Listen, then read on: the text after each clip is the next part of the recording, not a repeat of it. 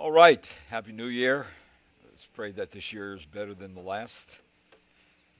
But let's pray also that we grow in holiness and godliness this year. That's God's goal, isn't it?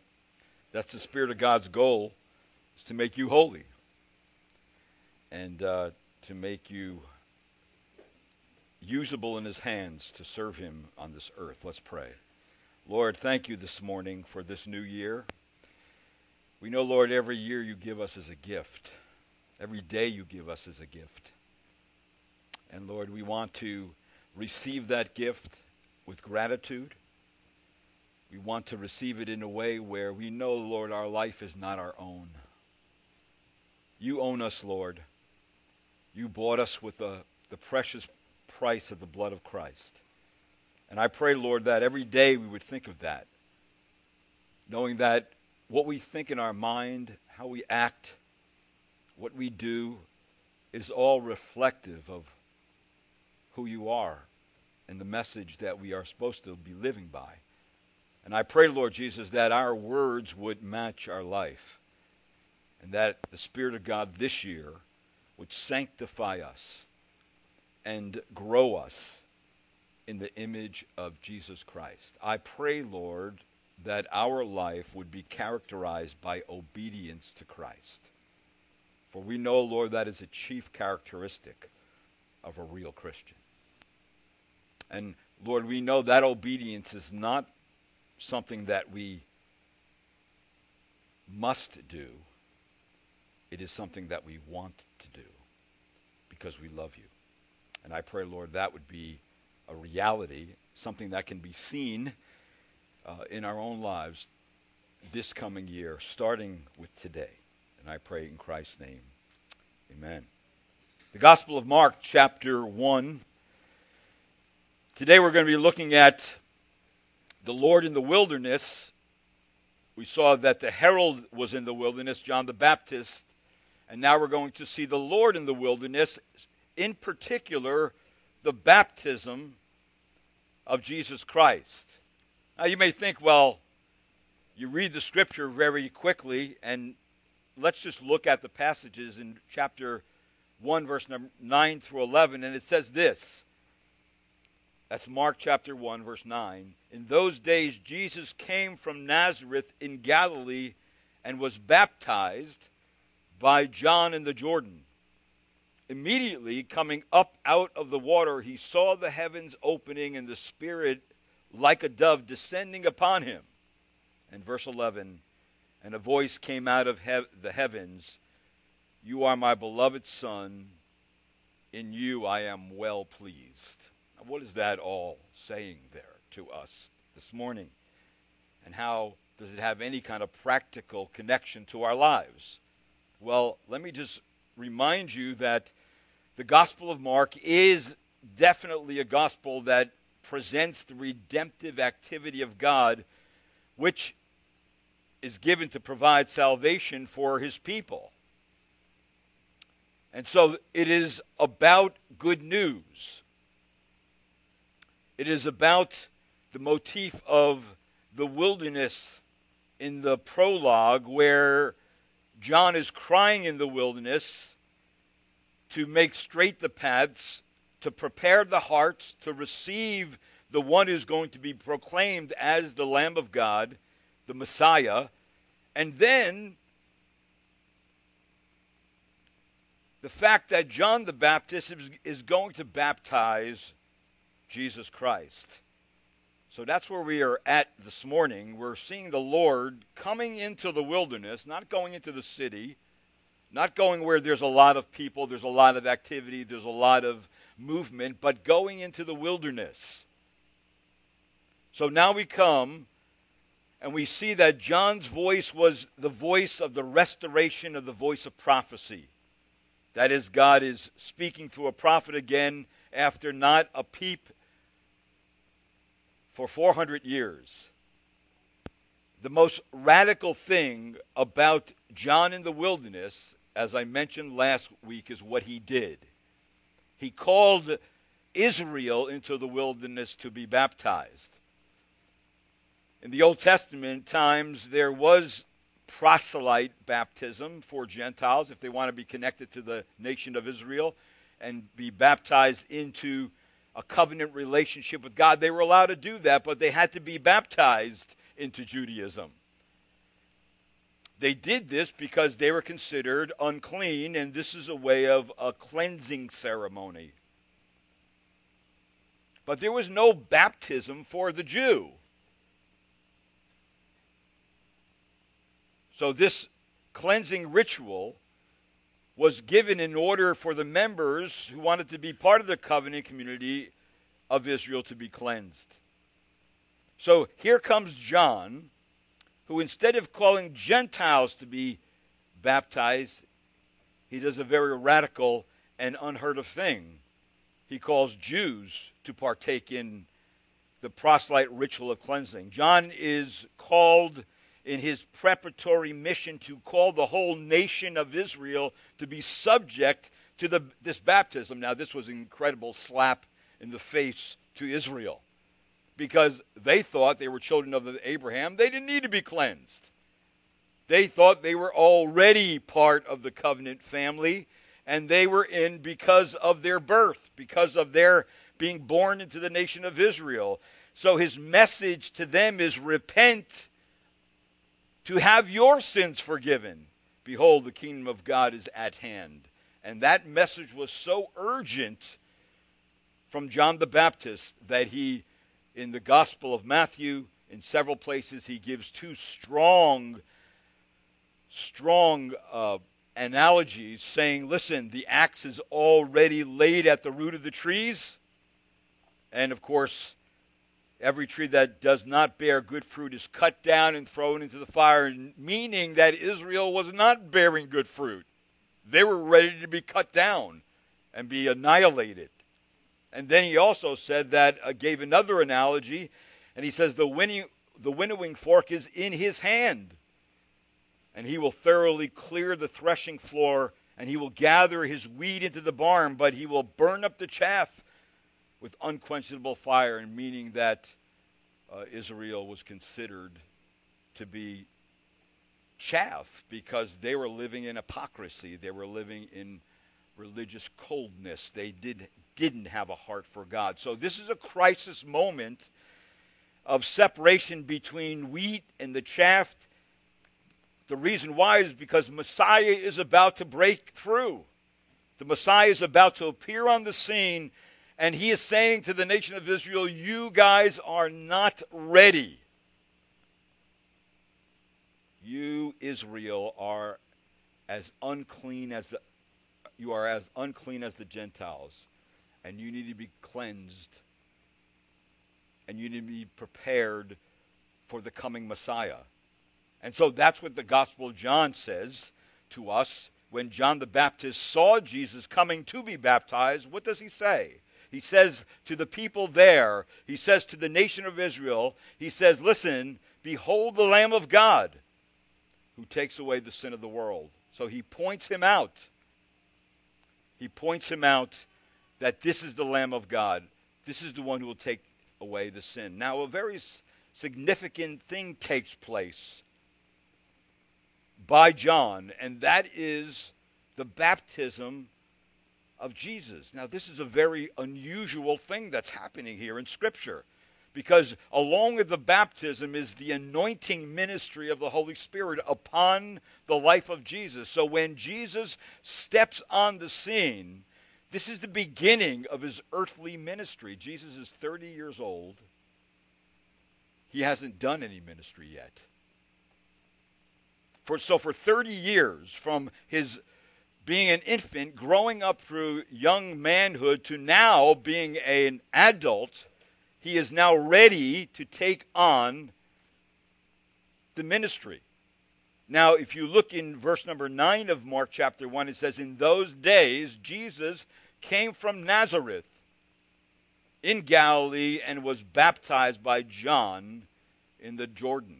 So Jesus lived in Nazareth. He grew up there. And if you take your Bibles and turn to Isaiah, because I want to mention something, that when Jesus steps onto the scene, to begin his earthly ministry is actually a fulfillment of what the prophet Isaiah said some 700 years before.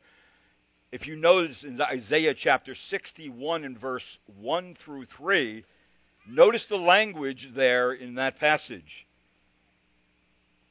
It says, the Spirit of the Lord, in verse number 1, the Spirit of the Lord God is upon me, because the Lord has anointed me to bring good news to the afflicted.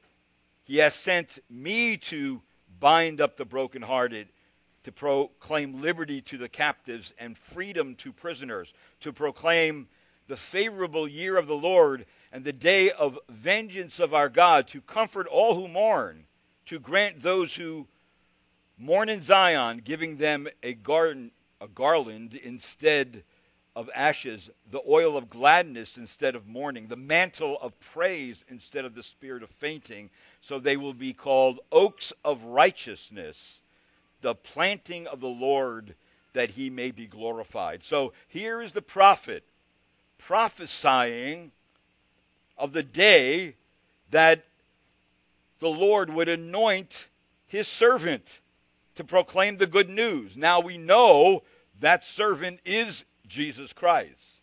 That's who he was prophesying in that passage. Now, if you notice again in Mark's gospel in chapter 1, that he uses his favorite word again to keep the narrative moving. And he says in verse number 10, immediately coming up out of the water, he saw the heavens opening and the Spirit like a dove descending upon him. And the voice came out of the heavens, you are my beloved Son, in you I am well pleased. So Jesus, the offices of prophet, priest, and king were those associated with the anointing in Israel. Anybody who would be a priest, not all the time this would happen, but they would have oil poured on them and anointed and separated unto God as holy in the service of God and to do his particular work, whether that work would be a prophet, whether that work would be that of a priest going before the Lord and offering sacrifices and doing priestly duties, or that of a king who would be anointed by God to rule over a nation. All right? All those were associated with the anointing of God. Now, in the New Testament, Jesus Christ is portrayed as fulfilling three offices of prophet, priest, and king. He is therefore supremely God's anointed one.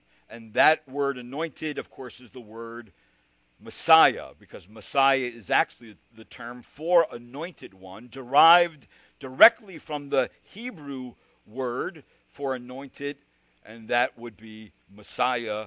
And then Christ is the same title derived from the Greek word for anointee. So see, Jesus Christ, again, is Christ in the New Testament means that he is Messiah. He is the one who is anointed.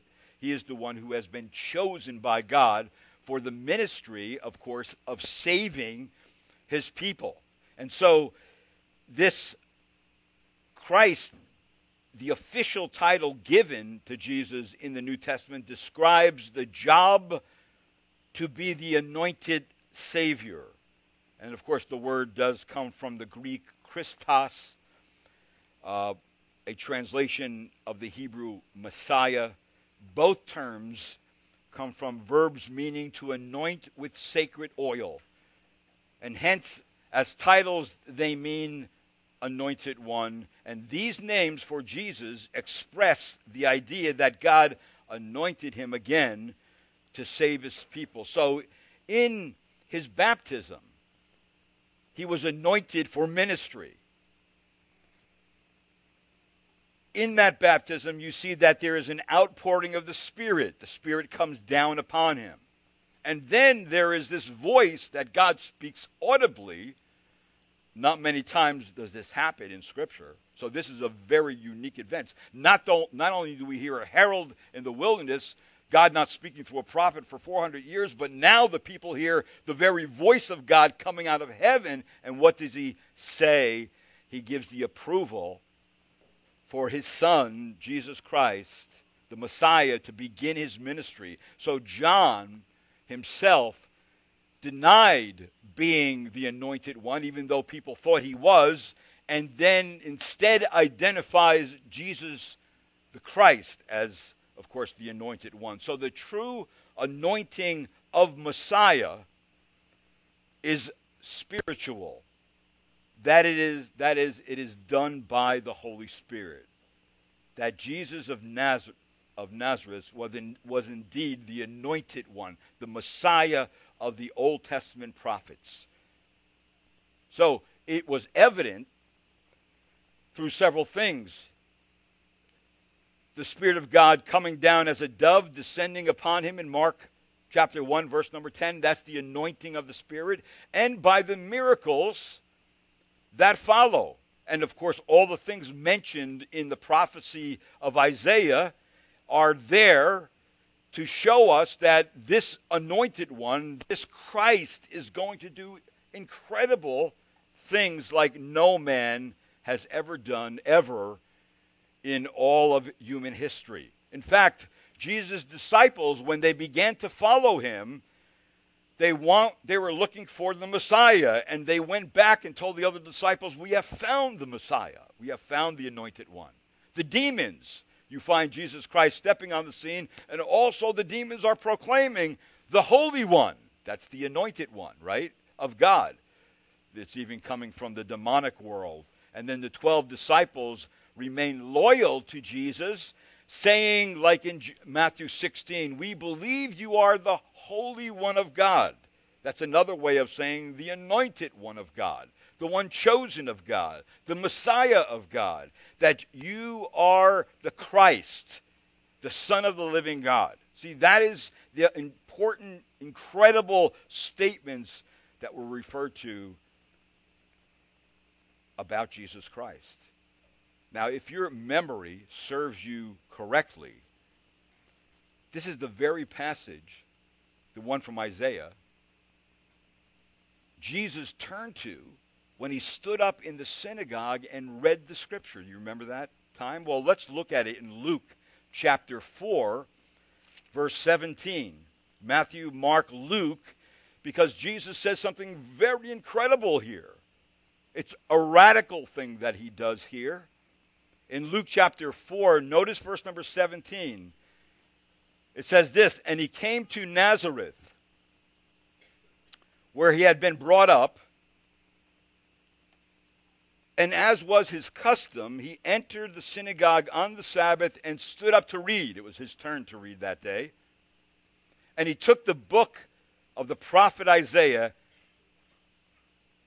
Well, and the book of the prophet Isaiah was handed to him, and he opened the book and found the place where it is written, the Spirit of the Lord is upon me because he anointed me to preach the gospel to the poor. He has sent me to proclaim the release to the captives and recovery of sight to the blind, to set free those who are downtrodden, to proclaim the favorable year of the Lord. And he closed the book, gave it back to the attendant, and sat down, and the eyes of all in the synagogue were fixed upon him. And he began to say to them, look, today this scripture has been fulfilled in your hearing.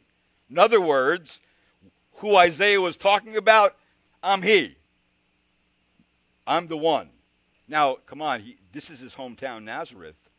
He's reading in the synagogue. Actually, I was there in the very place, at least the synagogue built on top of the other synagogue, but they're quite similar to say that, and the town is a very small place, right on the Sea of Galilee, and it's like, wow, this is where he grew up, you know. It's and so he went into that synagogue and he read. Everything is stone back then. It's very a cold type of atmosphere, and so you were sitting. If you sat down, you were sitting on stone. You were sitting on the floor, and so there would be this table up in front, and the big scrolls would be laid out on the table, and he would roll it to the very passage that he read. And when he read that, he said to them, of course, listen, today this scripture is fulfilled in your hearing. So that's a wow moment. See, Jesus just proclaimed he was and is the anointed one. Now, at Jesus' baptism is when the Spirit of God comes down to anoint Jesus and ordain him into earthly ministry and mission. It is the human Jesus who is anointed by the Holy Spirit to fulfill his mission as the servant Messiah. Now, something very interesting is going on or is surrounding the act of Jesus' baptism that I don't want you to miss.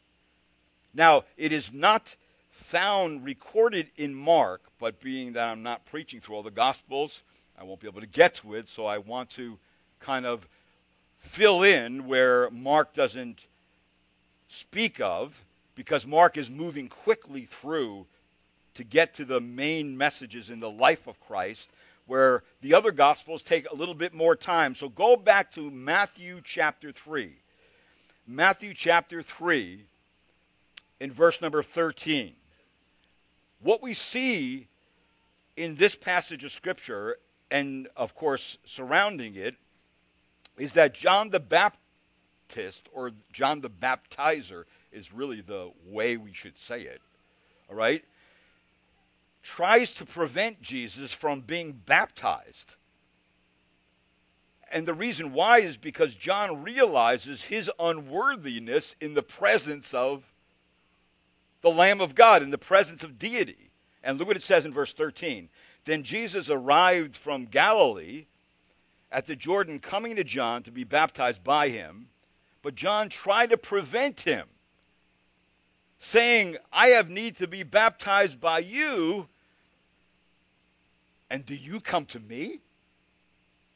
John was like trying to get his mind around this. John was thinking this. You would be thinking that. I would be thinking that Jesus, this ritual's for sinners, Jesus. Not for the perfect, sinless Lamb of God. It doesn't apply to you.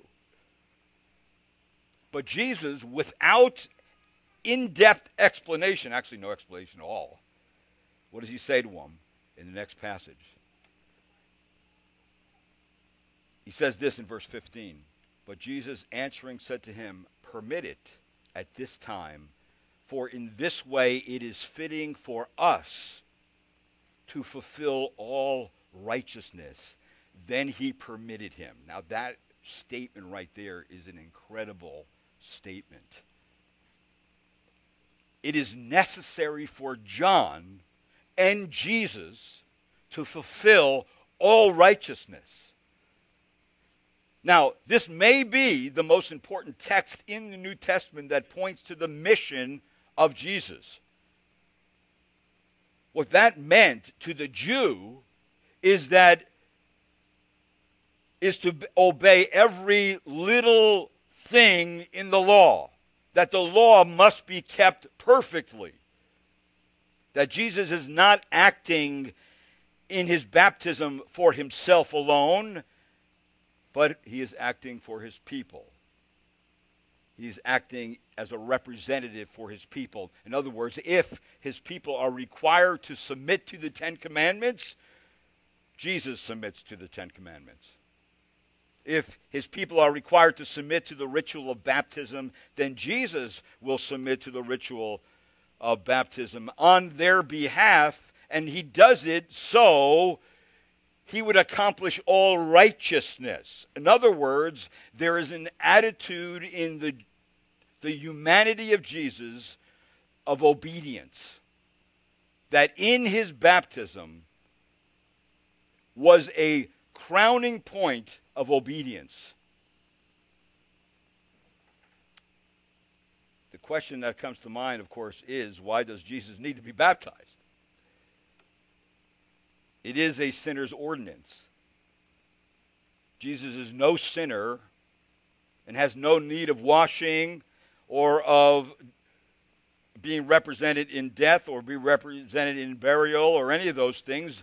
What Jesus is doing is taking the sinner's place so that he comes to the wilderness to be, in a sense, buried into in the river Jordan. And Jesus then says to John, he says, for it, in this way, it is fitting for us to fulfill all righteousness. It was to Christ an act of obedience. And to look, he took upon himself the form of a servant. Obedience. He was found in the fashion of a man, being obedient to every ordinance of God, and therefore yielded himself to baptism. Now that means this, that Jesus living a perfect, obedient life was part of fulfilling all righteousness. It was part of redeeming his people.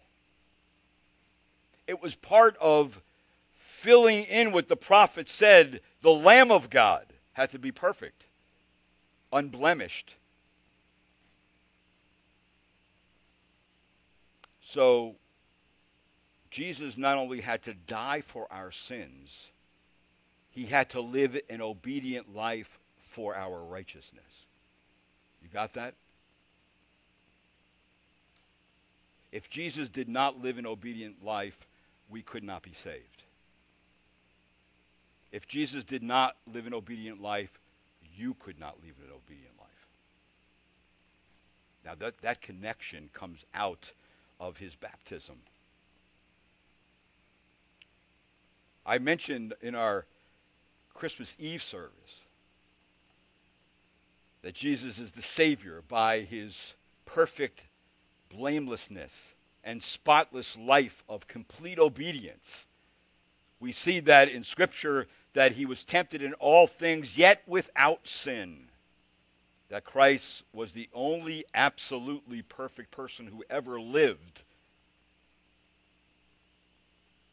And if we compared Jesus to somebody we think has a perfect life, that we may hold in high admiration or high esteem, we will find very quickly and discover that there's no one perfect. Everyone has feet of clay. There's many flaws and weaknesses in all of us, is there not?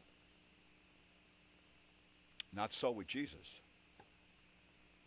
Jesus never had to confess sin. He never sinned in thought, word, or deed.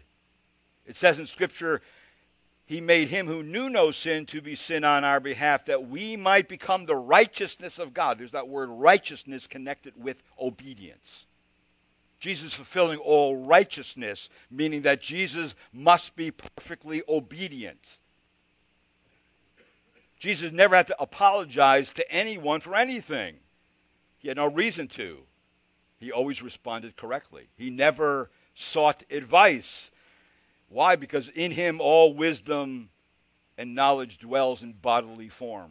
Jesus never had to ask for prayers. And as I mentioned the other night, that there in Gethsemane, the night before the cross, he asked the disciples to pray for him, right? No, he didn't.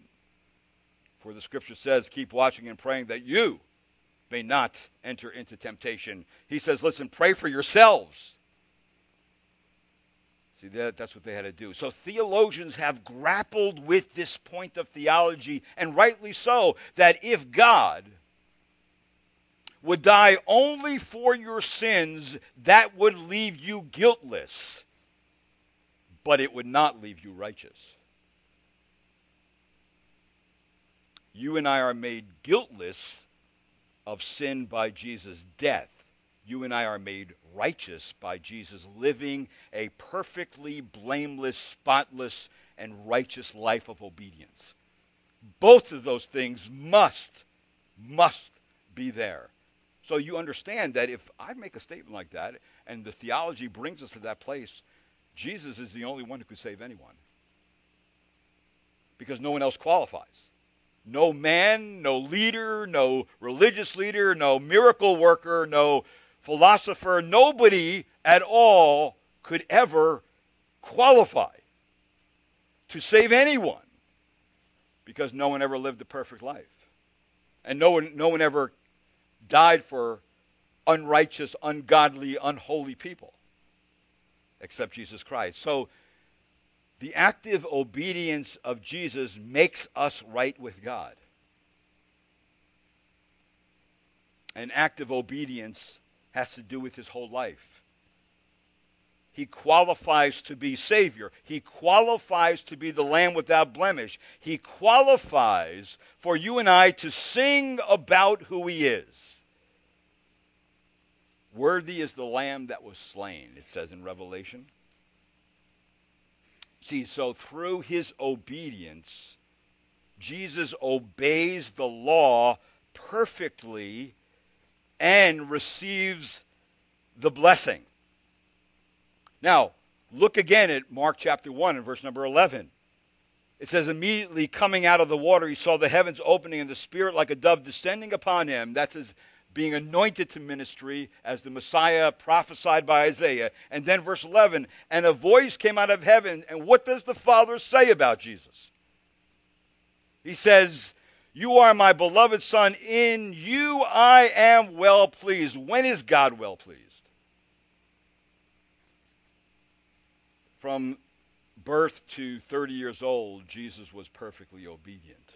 And now we come to John the Baptist and we see him baptizing Jesus. And the Father is pleased. Why is the Father pleased? Because Jesus is perfectly obedient to the Father's will. And part of the Father's will, of course, would be for him to be baptized. Of course, Jesus, from the time of his entrance into this world as a baby, and through his human development, as the Gospel of Luke records, where it says that Jesus kept increasing in wisdom and stature and in favor with God and man, that Jesus was never out of the watchful eye of the Father. And what the Father saw right up to his baptism was complete obedience. And so, what does the Father say? He says, this is my beloved Son whom I well please. And then, of course, the other Gospels say, hear him. Follow him. Listen to what he has to say. He is the one. So Jesus' obedience did not nail him to the tree as a curse. If not, then the demarcation mark as to what Jesus was doing on the cross, to whom he was dying, becomes clear. That he was not dying because he was in any way disobedient. He was dying for our disobedience. He was dying for our sins. Galatians chapter 3 grapples with this because we see that we're leading to this double imputation that the theologians call it, which is quite important for you and I. For it says in Galatians chapter 3, for as many as are of the works of the law are under the curse. For it is written, cursed is everyone who does not abide in all things written in the book of the law to perform them. So anybody who cannot keep the law is already under the curse of God. But what does it say? In verse 12 of Galatians chapter 3, however, the law is not of faith. On the contrary, he who practices them shall live by them. Christ redeemed us from the curse of the law, having become a curse for us. For it is written, cursed is everyone who hangs on the tree. So Jesus receives the curse of the law, not for himself, but for us sinners. He was the perfect substitute lamb who was sacrificed for the sin of his people. As it says in Peter, Christ also died for sins, the just for the unjust, right? So Jesus was always just, always obedient, always pleasing to the Lord. And of course, that one act, and maybe that final earthly act of obedience when Jesus submitted himself to death, was all part of saving us. So in other words, Jesus' life of obedience is just as necessary for our salvation as his atonement for our sins on the cross. Both are significant. Both are important. Both are important for you and I to grab and grasp in our mind theologically. And why is that? Because my sin to him, his righteousness to me. My sin to him, Christ's righteousness transferred to our account, believers' account, and our sin not only transferred to the cross, but canceled at the cross.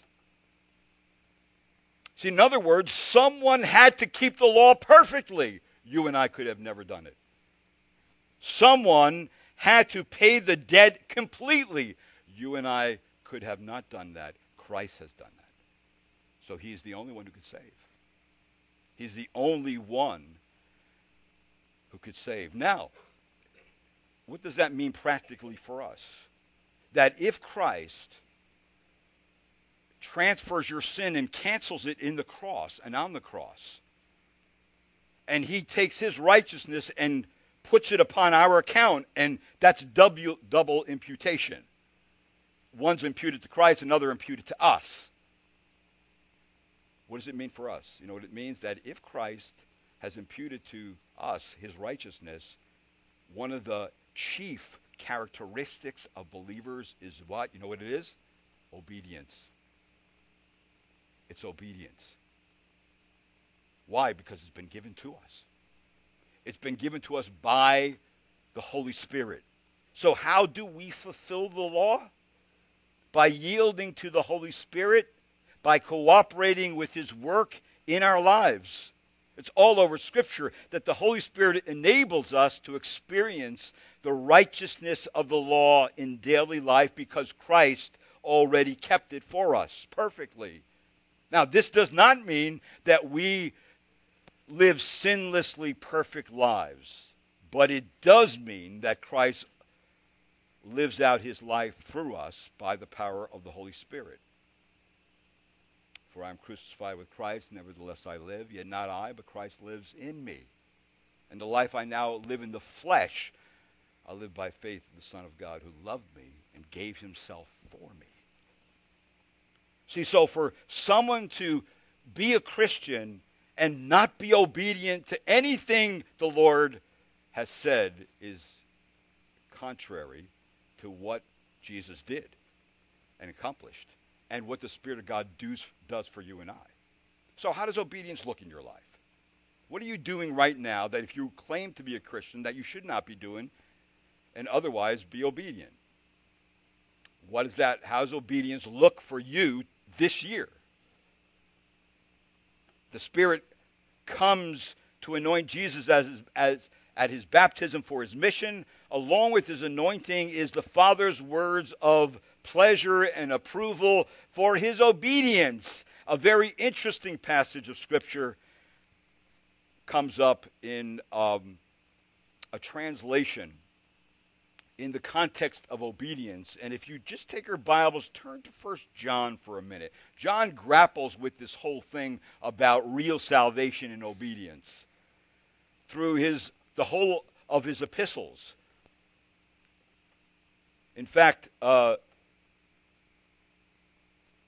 Christian obedience is the mark of new birth in Christ. When we believe the gospel and become genuine Christians, the Holy Spirit teaches us and enables us to be obedient. Look, for example, let's go up to 1 John chapter 5 and verse number 6.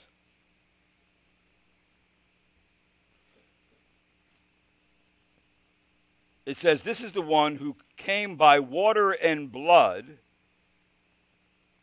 Jesus Christ, not with water only, but with water and with blood, is the Spirit who testifies, because the Spirit is truth." Now, the reason why I'm reading that passage of Scripture is because some have concluded that what he is saying in this passage of Scripture is that Jesus Christ was revealed as God's Son by his baptism in water and by the shedding of blood on the cross. Now, I think that's what John is getting at there in that section of Scripture. So that means that Jesus submitting himself in baptism was his act of obedience, where the Father proclaims his pleasure in him, where when we obey God, then God is pleased with us when we do acts of obedience. Now, again, look at 1 John chapter 2, verse number 3, where it says, "And by this we know that we have come to know him," and notice what it says, "if we keep his" what? Commandments. Verse number 4 of 1 John chapter 2. "The one who says, 'I have come to know him,' and does not keep his commandments is a liar, and the truth is not in him." Verse 5, "And whoever keeps his word, in him the love of God has truly been perfected. By this we know that we are in him." In verse number 6, and notice what it says, "The one who says he abides in him ought himself to walk in the same manner as he walked." So we see that one who comes to Christ and abides in Christ and now has been having had their sins canceled in Christ on the cross and Christ's righteousness to their account, something goes on very specifically, and that is this, that Jesus Christ is the righteous one, and so therefore those who follow him must walk in a manner as he walked. And that is in a righteous manner, in an obedient manner. That's what characterizes a Christian. In fact, again, look at chapter 2, verse number 29. It says, this is 1 John chapter 2, verse 29, "If you know that he is righteous," there's that word again, "you know that everyone who practices righteousness is born in him." So see, this transfer of the righteousness of Christ to our account is very practical for us. It is theologically practical that we are made perfectly righteous before God right now in heaven on our account. But practically, the Spirit of God is producing in us a righteousness that has been given to us by Christ himself through us receiving Christ as Lord and Savior, and then the Spirit of God indwelling us. So see, if you know that he is righteous, and do we know that? I just explained that he is. Then you know that everyone, that means those who are born again, also who practice righteousness, is born of him. So here's the characteristic blaring mark of the new birth. That I am growing in righteousness. Not perfection, in righteousness. In fact, if you look at chapter 3, and if you notice verse number 1 through 3 of 1 John, it says, "See how great a love the Father has bestowed on us, that we would be called children of God, such as we are. For this reason the world does not know us, because it did not know him. Beloved, now we are children of God, and it has not appeared as what we will be. We know that when he appears, we will be like him, because we will see him just as he is." Then look at verse number 3. "And everyone," who's everyone? Everyone born again, "who has this hope." What hope do we have? We will see Jesus Christ, right? In all his holiness and glory and perfection. That's our hope. That is the promise of God that we have. Now, with that hope laid before us, and with the understanding we have so far, verse number 3 says, "And everyone who has this hope fixed on him purifies himself just as he is pure." So you see, believers who possess this hope purify themselves daily from sin and moral corruption. Now, self-purification does not mean that Christians are cleansed by their own efforts, although they must be willing to repent of known sin. Rather, it means the Holy Spirit convicts the believers of the need of moral cleansing, the need of putting sin to death, and then accomplishes that cleansing through what is called progressive sanctification or progressive holiness, or God continuing to set you apart to bear his image in this world while we're still here. So it begins at the time of one's salvation and progresses until the receipt of a glorified body at Christ's return for his church is given to us. Then we'll be perfect. Then we'll be glorified. So if one claims to be born again but practices a lifestyle of habitual sin or unrighteousness, he or she is willingly disobeying. They're willingly disobeying Christ's command. And in doing so, they put their salvation in a questionable realm.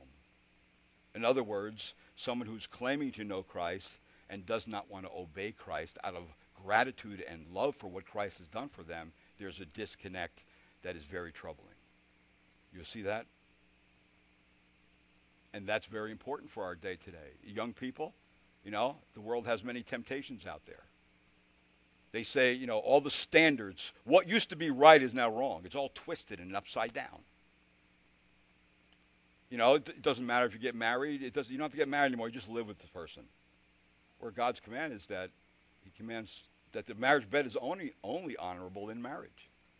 That a fornicator and an adulterer will be judged by God. See, God doesn't mince with words. He's direct. That's one passage. And yet today, it's no big deal. Do what you want, man. Feel what you want to do. If you want to do that, go do it. Don't worry about it. No, a Christian doesn't live like that. You know why? They live every day before the eyes of God. And one of the things that pleases God is obedience, because God is seeing the character of his own Son come through his own children. And that pleases him. And you think that you're losing out by being obedient to the Lord? No, you're gaining. You want to know what real joy and happiness? See, sometimes people think, well, I want to come to the church because I want to get happy in church and go out there into the world. You know what? That's not Christianity. That's psychology. Christianity is when you come to the church, you learn the Word of God.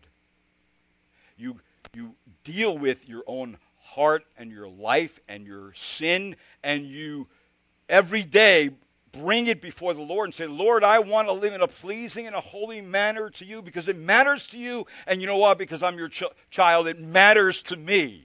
And I know that if I live there, that's where the joy comes from. That's where real happiness comes from. That's where real fulfillment comes from. That's where real just being relaxed in life comes from, that I trust God because God is not a liar. God tells us the truth, and the truth sometimes is hard to take. See, and Satan wants to lie to you and saying that God's trying to hold out on you. He's trying to, cram your style. Well, you know what? That is the biggest lie from the pit of hell. That I tell you, since I've been a Christian, since 1977, before I was a Christian, I tried it all. And I was empty as empty could be until I came to Christ. And Christ keeps filling me, keeps giving me reasons to be grateful and to thank him for what he has done. And to know this life is so, so short. If I want to live it for myself, then I may be the person who says, hey, I have all this money, I can build more barns and fill those barns, and Jesus may say to you, today your soul's required of me, when you least expect it. And then, what regret would come then to somebody who confesses to believe in Christ but has never lived to back up those words? See, I say to you that, Jesus Christ's baptism is significant because Jesus established a standard of purity and righteousness. And Jesus is always pure from sin in his character and conduct. And everyone baptized in the Holy Spirit, everyone who is a real child of God, knows that Jesus is the example and standard every believer ought to imitate. So Jesus is obedient. If we're in his family and he's our Lord, we become children of obedience. That's the characteristic mark. So if you want to go on living the way you want to live, if you want to go living in your own sin and your own ideas of what is right and wrong apart from God's, then you'll pay the price. I would say that this year,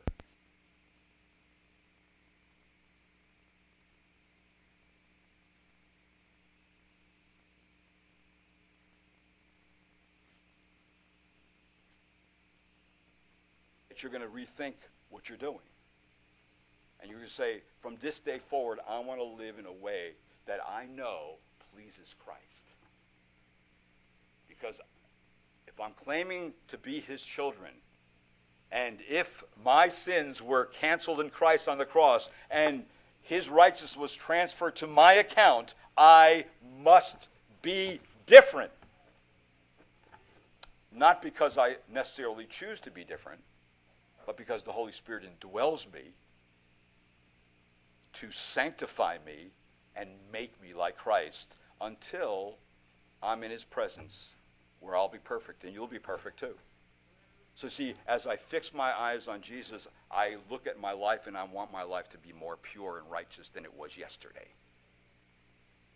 And so that means that what I'm looking at, what I'm thinking about, what I'm watching, where I'm going, who I'm hanging out with, who's influencing me, is all going to be evaluated. And if it turns out it doesn't please God, it's going on the garbage heap. That's what we ought to do as believers. Why? Because our main goal every day is to please Christ. And you know what?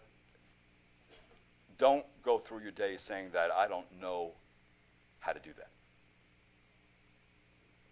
Because if you've been a believer for a while, you know how to do it. So don't deceive yourself. Don't let anybody deceive you. Just live for Christ. And learn how to please him. And so the characteristic mark of a believer is obedience. I pray for myself and you that this year would be a year that we would gratefully desire to obey Christ, especially in areas we have not, and put those sins down and to death and get up and live as a soldier in this dark, dangerous, passing away world that has no answers at all whatsoever. It's amazing to me that when I go to a funeral, you see people sitting in front of you, and they have no idea about death. They have no clue where to put it. They have no answers. And the answers that they give is so absolutely ridiculous that it's not even worth thinking about. And then you present to them Jesus Christ, who's the resurrection and the life, who's defeated death and Satan, who, if you come to him, will give you life. And they've never heard that before. You know why? Because the world is not teaching those things. They're not going to hear it from the world. They're not going to hear it from the schools that we have. They're not going to hear it from almost any place you cannot find truth. And you know what? It's a shame also that you can't even find truth in the church. If the church is supposed to be the pillar and support of truth, it is your job as well as my job and the elder's job and the deacon's job to uphold that truth and not to give it away. And part of that is that if you believe the truth, live the truth. live it. Don't just talk about it, live it. And I think transformed lives could be the greatest testimony to someone who was lost in darkness and sin than anything else. Because then you'll have an opportunity to say, this is why I'm different. And then you share the gospel, right? So they both go together. You can't separate them. So I just pray that for myself and you this next coming year, that we would live our life for Christ. Let's pray. Lord, thank you again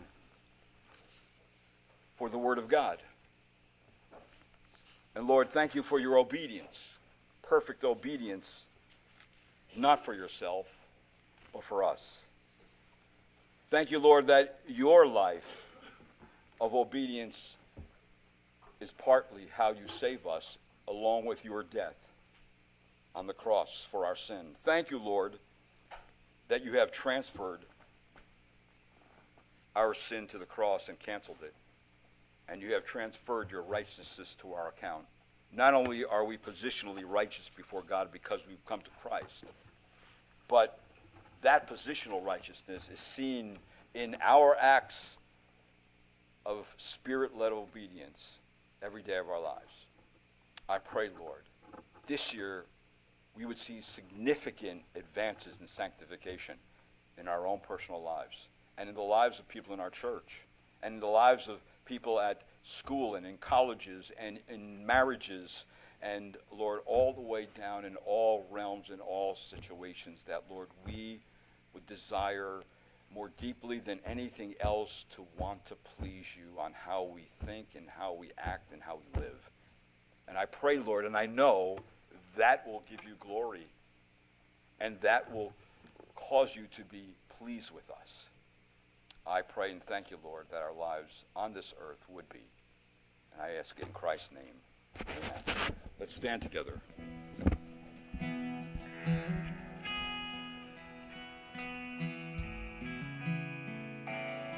This new year, just